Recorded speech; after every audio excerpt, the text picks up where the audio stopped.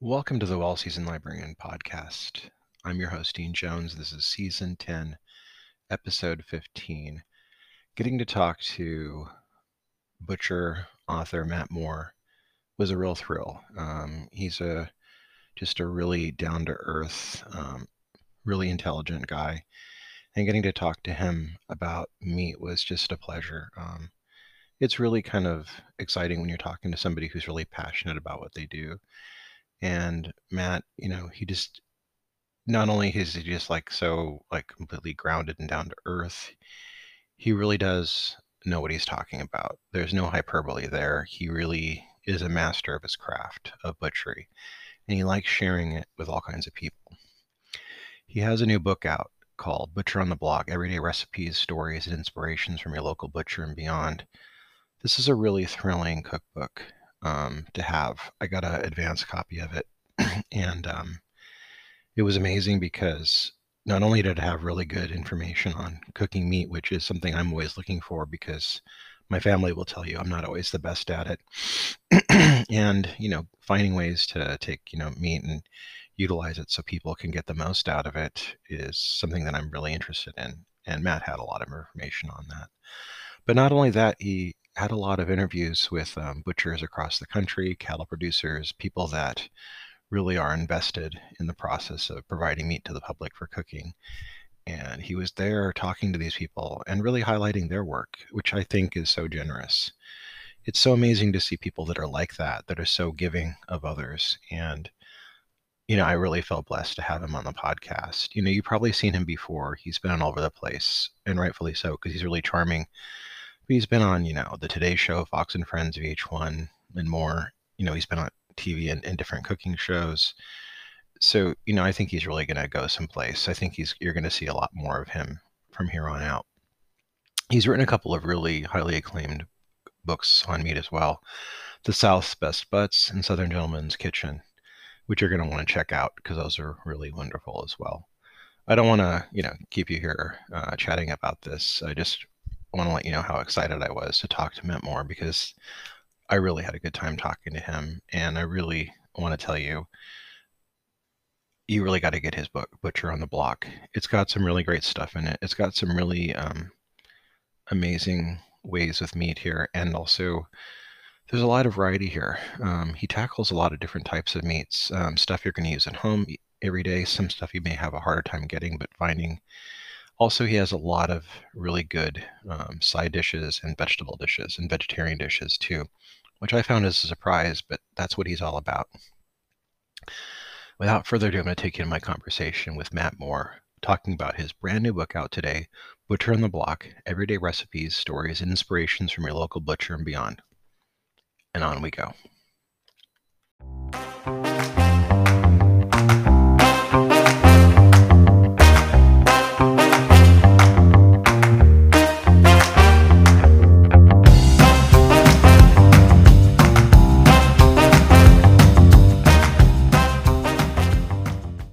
Welcome to the Well Seasoned Librarian podcast. Today, I'm very excited to be having on the podcast Matt Moore. He is an entrepreneur, cook, musician, host, pilot, and the quintessential Southern gentleman. He is the author of South's Best Butts and Southern Gentleman's Kitchen. His food writing has garnered critical acclaim from the Wall Street Journal, Chicago Tribune, and New York Times. His Southern charm has landed him on the Today Show, Fox and Friends, VH1, and WGN. Matt has a new book, Butcher on the Block: Everyday Recipes, Stories, and Inspirations from Your Local Butcher and Beyond, that I'm very excited to talk about. Matt, welcome to the podcast. So much. So I wanted to talk about you a little bit. I don't have a chance to talk to butchers very often on this show. So now that I have somebody on that who does that, I want to get a chance to kind of talk to you about that a little bit and your life as well. Now, you're the son of a cattleman and the grandson of a butcher. Can you talk about your childhood and how this impacted your future career? Yeah, I was super fortunate. That's on disparate sides of the family. So my father's side grew up in Enterprise, Mississippi, in the cattle business. My father actually spent 30 years of his career working for a company called American Breeder Service out of Wisconsin. So a lot of fond memories growing up on the farm. Went through the whole Angus cattle boom of the 90s. And on the opposite side is my mom's family. from Valdosta, Georgia. Originally came to this country from Beirut, and my great-great-grandfather was a butcher who traveled through France, wound up in Tennessee, and ultimately in Valdosta. And that's really where the interest lied for me, is picking up the roots of my grandfather's story, and being able to showcase a part of a generational piece that kind of lapsed. So, on both sides, from the farm to the actual butcher, a lot of influence that's played up well throughout the books that I've been able to write. What are some of your earliest memories, food memories from your childhood? I feel really fortunate family where food was really always the centerpiece of the table. My wife kind of jokes around when she first joined our family. She said, "You guys are the only people that at breakfast on Tuesday, you're already planning dinner on Friday." But food is always a really big part of what we do. I have a lot of fond memories, not only of my mother, cooking family dinners and breakfasts, but also my was really just a loving soul, and I've been able to talk a lot about her in my books in the past. But there's not a morning that goes by on a Sunday morning that I don't have that kind of smell of cast iron and chicken frying in it, preparing for church on Sunday to have a big Sunday lunch. And those were, events that I remember, that it wasn't just our family, it was extended family, strangers, preachers, and everybody that wanted to come. And so that's a big tradition that I've carried down, of just growing up around food. If I came home from maybe a football practice, I was in the kitchen, learning how to cook with my mom. And when I became an adult, I realized most of my friends didn't have that experience. And so that's really what set me down the path of being able to share my knowledge really as a home cook. I'm not a formally trained chef, and I try to approach home cooking and writing recipes that I want them to be successful. The day, my goal is that I want to teach people that cooking is something, and it's also a chance for us to be hospitable to others, and kind of reach out and share those experiences. So that's really my mission. Is still continue to write books, is that I want other people to be cooking as well. Now, I want to ask you this question because, like I said, I got a chance to talk to a butcher. What do you think that, as a butcher, and other, like, the thoughts of other butchers, that when they actually talk to the public, what is it about meat you'd like us to know when our purchasing of it and cooking of it? I'm really fortunate. I live in Nashville, Tennessee, and feature a couple of folks that are important here. Porter Road Butcher, which is really what I would say is on the cutting edge of what we might consider butcher shops to be here in America. All the way down to a gentleman by the name of Tommy Kelly, who works at the supermarket, the Kroger supermarket. So kind of a far gap between maybe the local butcher and the supermarket. But my job was to really showcase how much we actually have in common. But James Peisker, who is one of the owners of Porter Road, I think he puts it really well with a quote that I got from him that said, "Hey, I'm a butcher, and I'm actually telling people to eat less meat, but I'm having them maybe focus on better meat." And so I do think that we have in our culture probably maybe too much meat consumption, and that would even come from most butchers. And maybe it's not so much about the consumption, but the quality of what we're consuming. And that doesn't mean you have to pick up everything at a high-end butcher shop. It means that you can alternative cuts and enjoy those, and maybe enjoy them in more of a sustained fashion. So I think on the whole, we've got a lot of resurgence where people are wanting to know the source of their food, the quality of their food, and that's typically been kind of a European ideal. But here in the U.S., I was really, really excited, and that's one of the reasons I was is to go out and showcase that whether it is the supermarket or it is your local butcher, or you're sourcing from maybe a processor or a local vendor, there's a lot of choices out there, and a lot of great folks that are being able to give us these opportunities to source and drive that ingredient. So, what should people seek out in a butcher? For me, I mean, the moral of the story is a friendship, right? Community. Yeah. The butcher shop is one of those places. And again, like I said, it may not be a freestanding building. It might be in the back of your local market, but ultimately the butcher is asked to give. That's part of the introduction of the book. If you go up to the local butcher, the first question you have is, do you have this today? Or do you have any of that? Or, hey, I see this, would you mind doing that to it? Or can you cut me a quarter pound of this? Or my favorite question that all butchers get is, how do you cook this? Right? So most butchers could probably write their own cookbooks because a lot of folks are coming in and seeking that expert advice. The quality that I find throughout my travels and throughout my life is that that is a fantastic opportunity where the butcher is truly someone who gives, someone who wants to provide that ingredient that's going to sustain, so that you continue to come back and trust them for good quality and advice. Yeah, I remember once I got to go to a butcher in Napa, and they had beef heart on sale, and I bought some, and I asked them, I said, "How do you cook this?" And their eyes lit up, like they were so happy to be able to share that information, and it was good on both ends, I think. Absolutely. I remember people I've known, like my parents, for instance, who had purchased like a half or a whole steer or pig, and I've always thought this is a brilliant idea. Do you have any ideas or thoughts about the trend of the whole animal, responsible sourcing, and how to get your local butchers to get in on working with your family on getting meat?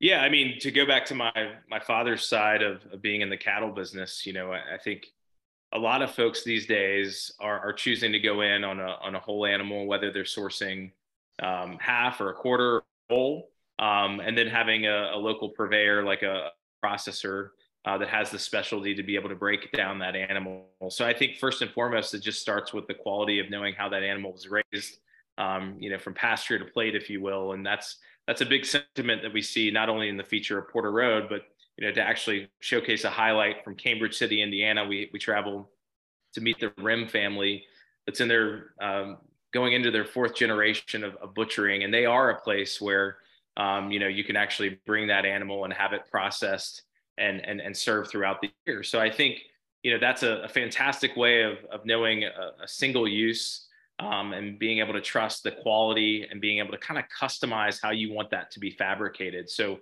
for example, I may say I don't want the ribeyes cut in the traditional method. I may say I want the ribeye cap so that I can make one of my favorite steaks, and then we'll use the rest of that cut for an alternative use. So you actually can start to dictate how you want that to be processed.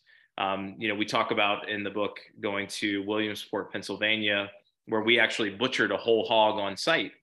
And in the Italian method of butchering a hog, you're actually cutting the meat off of the ribs so that you can make this beautiful porchetta that you'll see in the book, which is quite different than maybe a butcher here in Tennessee that wants to preserve the meat on the ribs so that they have the choices of selling, the barbecue style cuts of ribs. So I do think sourcing and going in on a whole animal, not only do you trace the origins of that animal, but you can also start to drive the types of cuts and maybe resources that you might want to enjoy throughout that year.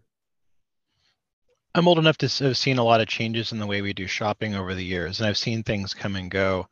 I've also seen a resurgence in people I've seen more locally, and more recently, where people are talking about going to school and training to be a butcher. Have you seen like trends change in the recent years regarding that? Yeah, I mean, I go back to the inspiration of this book. My third book was a book on barbecue. We traveled the barbecue belt, meeting pit masters and learning everything that's good that happens when it's low and slow. I followed that book in 2020. That book was called The South's Best Butts. In 2020, I released a book called Serial Griller, and it was the exact opposite of barbecue, thing that happened hot and fast. And we looked at live fire grilling across the country. And so for Butcher on the Block, I wanted to still preserve the idea of my audience really trusting me for both barbecue and grilling, but I didn't want to be bound by just one cooking method, right? So I wanted to move just from low and slow or grilling hot and fast to barbecue grilling, raw, roasted, and fried.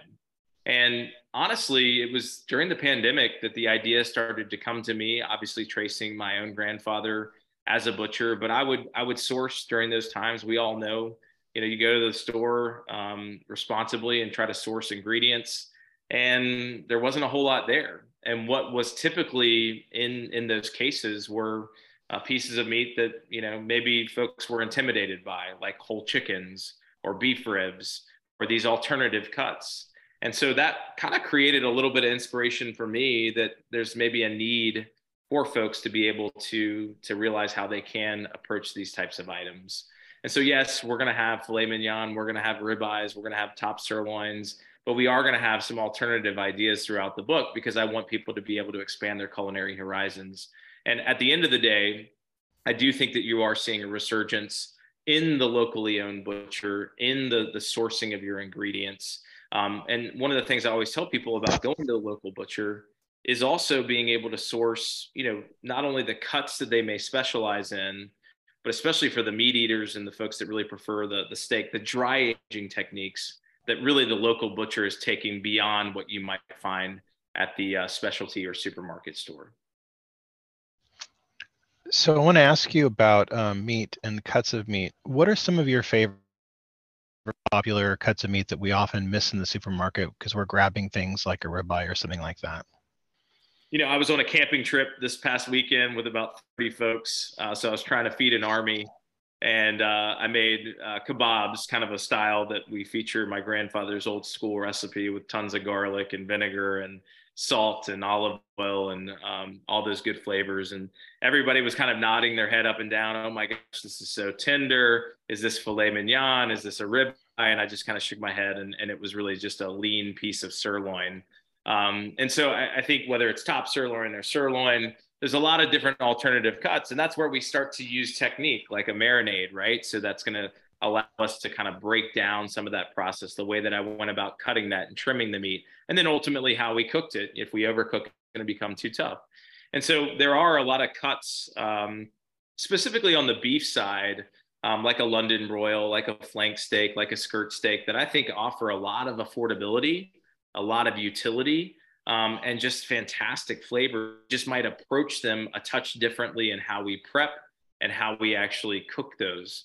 We hit the same thing, obviously, in other animals as well, like a pork shoulder, which oftentimes is going to need that low to produce those delicious results. Just leveraging the cut that we're given and then approaching it with techniques. And that is something, to play up that point, that most butchers are just so willing to tell you, hey, take this and put it on your grill, but don't cook it over a hot fire.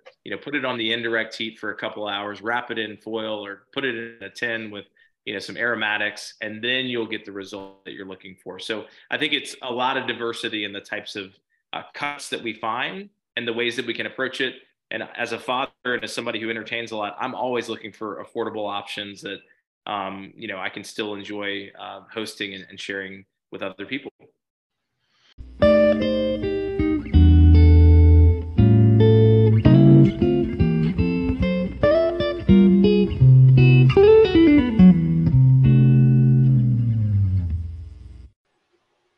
This episode is sponsored by Culinary Historians of Northern California, a Bay Area educational group dedicated to the study of food, drink, and culture in human history. To learn more about this organization and their work, please visit their website at www.chnorcal.org.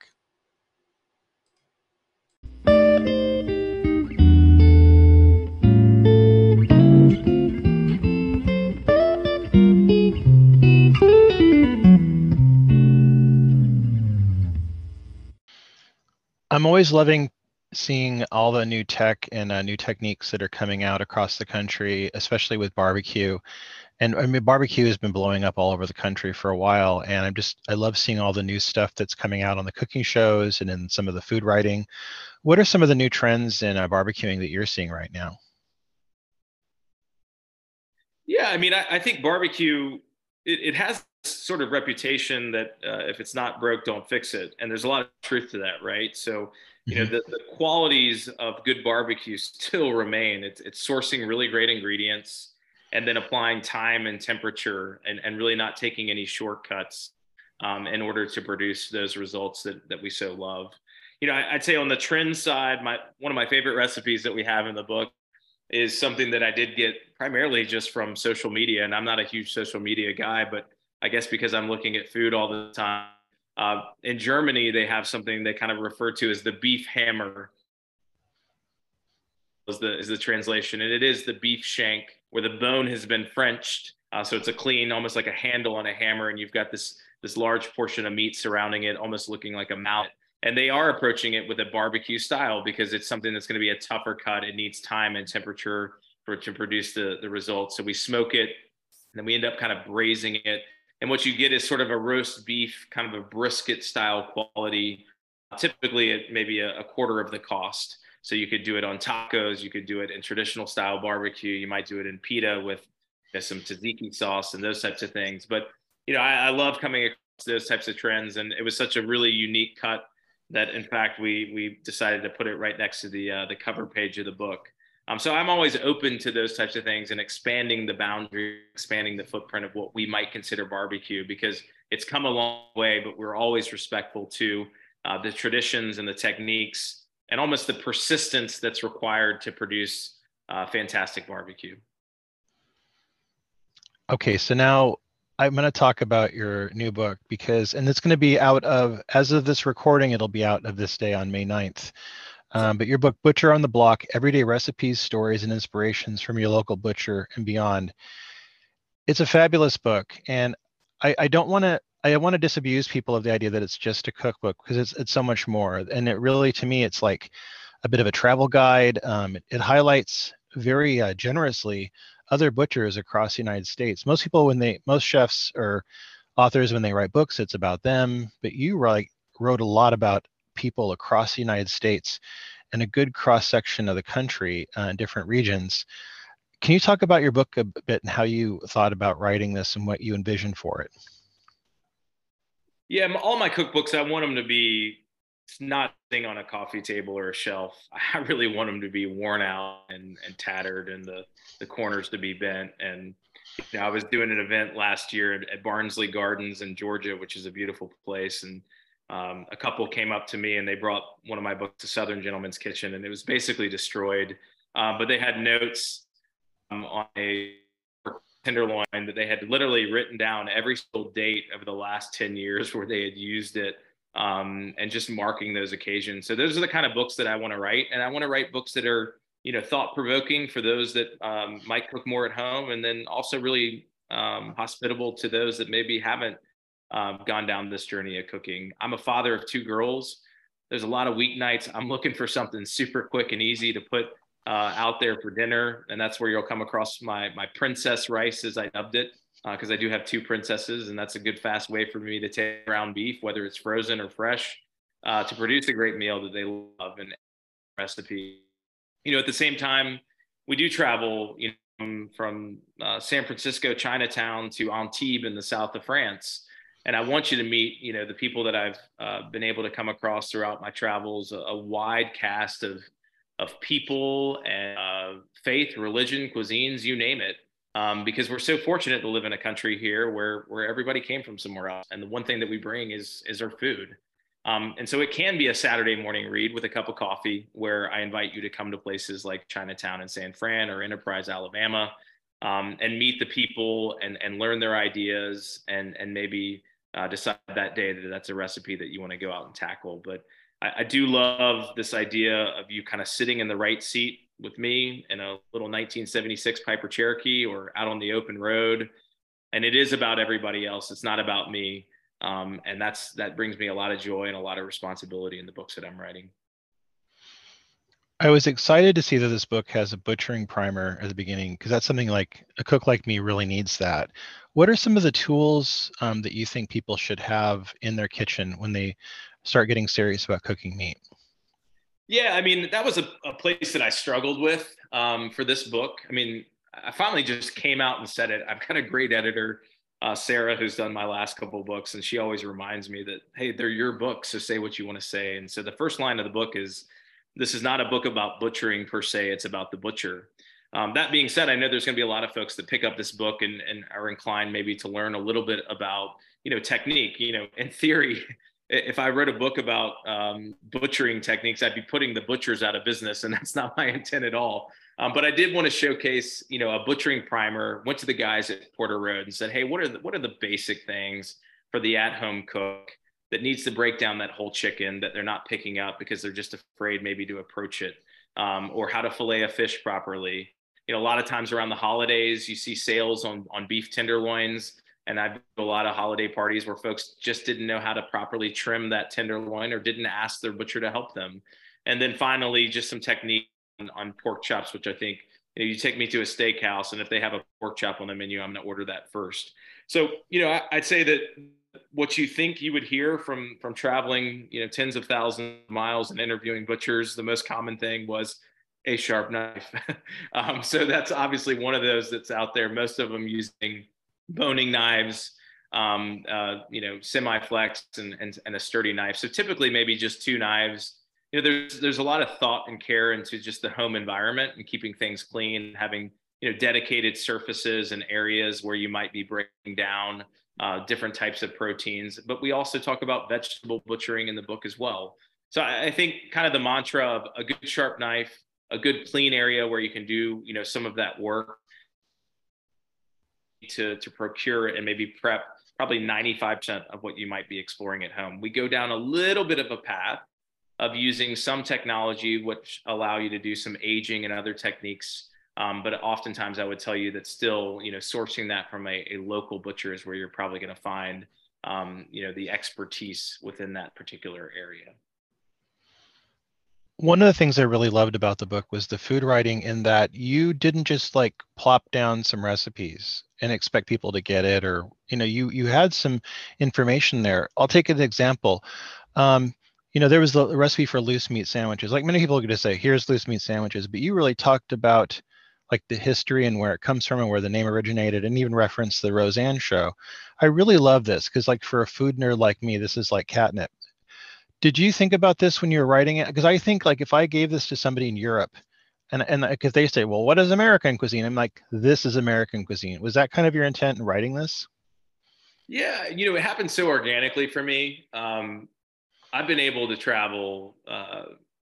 I live on American Airlines and also own my own plane too. So, for me, travel is just synonymous with experience. And a lot of times I'm seeking just local techniques and dishes that I've come across.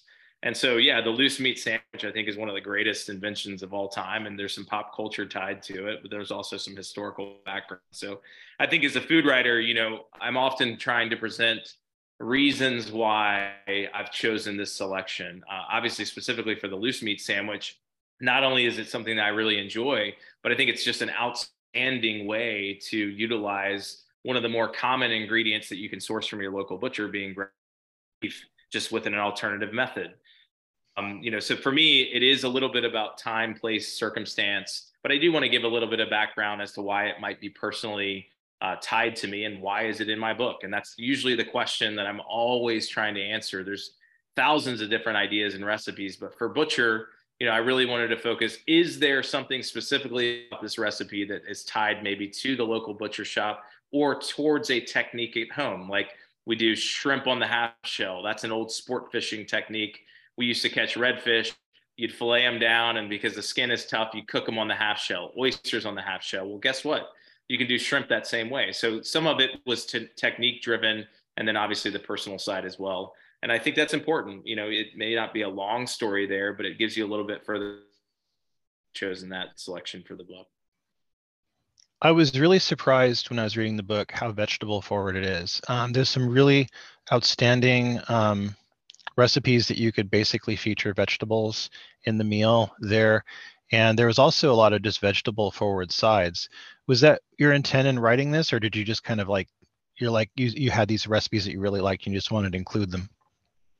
My job is to be the author here, right? And be agnostic and follow what's happening and give you a snapshot of where we are today. And butchering doesn't look exactly like it did 100 years ago. And so there's a lot of different styles and techniques. And as I mentioned, cultures and folks that are bringing it forward. And one of those people is Cara Mangini, who was really the original vegetable butcher of Italy in New York, and formerly trained chef. And her job is to make vegetables more of the center of the plate. And so she did stand and spend many years where people bring her a cabbage or a kohlrabi or a broccolini and say, how do I approach this? What's the best? And then of course that question that all butchers get: how do I cook this? I think it is important for me, and there's a lot of quote unquote butchering and knife skills that go into vegetables as much as proteins. And so being able to showcase that chapter is hopefully meaningful. And I want people to look at this as a general cookbook through the lens of the butcher. for meat, game, seafood, and vegetables too, from mains to appetizers to stocks to cocktails, even desserts. This can be a cookbook that is in every collection. It's just through the lens of the community that we find at our local butcher shop. So Matt, I want to ask you, what's next for you? A lot of promotion, taking something that's been really 3 years of my life and getting it out there. And for me, that responsibility is kind of day one when I ask somebody to be a part of this book. I really take that seriously, and I feel like as a writer, I've got a lot of responsibility to tell people stories. So it brings me a lot of joy to shine the spotlight on so many great people that I've encountered through my travels. Some have been organically, and some I just kind of wanted to track down. So highlighting, this book and this work, and obviously there's a personal side as well, being able to share posthumously my grandfather's story and part of our family story. So it brings me a lot of pride to be able to have this opportunity to go out. I'm also in the process of shooting another television show that will air on LG's network. We shot season 1 last year called Taste of Tennessee, and this year we're going to shoot another 5 episodes.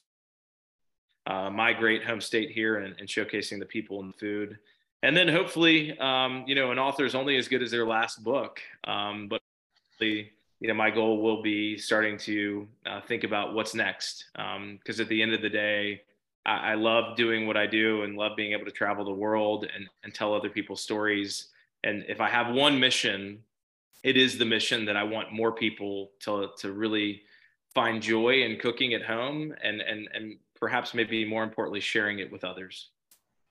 Well, you've done a great job with this book. So all that they have to do is get this book, and they're going to be able to do that. We're going to have links to the book in the bio. I hardly recommend anybody listening to this go out and buy it. You won't be disappointed. From my mind, it's got some of the best recipes, that really kind of cut across cultures in the United States and have just a kind of a little bit of everything that really represents this great country. And I really want to thank you for that. Thank you, Matt, for being on the podcast today. Yeah, thank you so much. It's been a pleasure. I appreciate it. That was my conversation with the wonderful Matt Moore.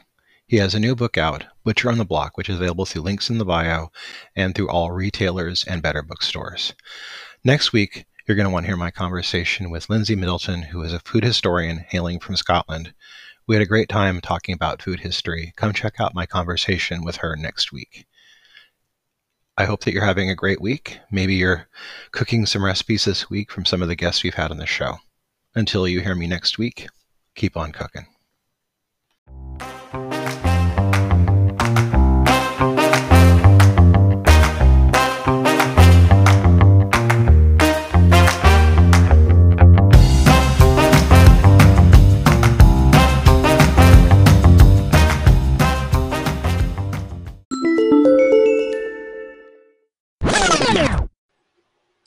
This episode is sponsored by Culinary Historians of Northern California, a Bay Area educational group dedicated to the study of food, drink, and culture in human history. To learn more about this organization and their work, please visit their website at www.chnorcal.org.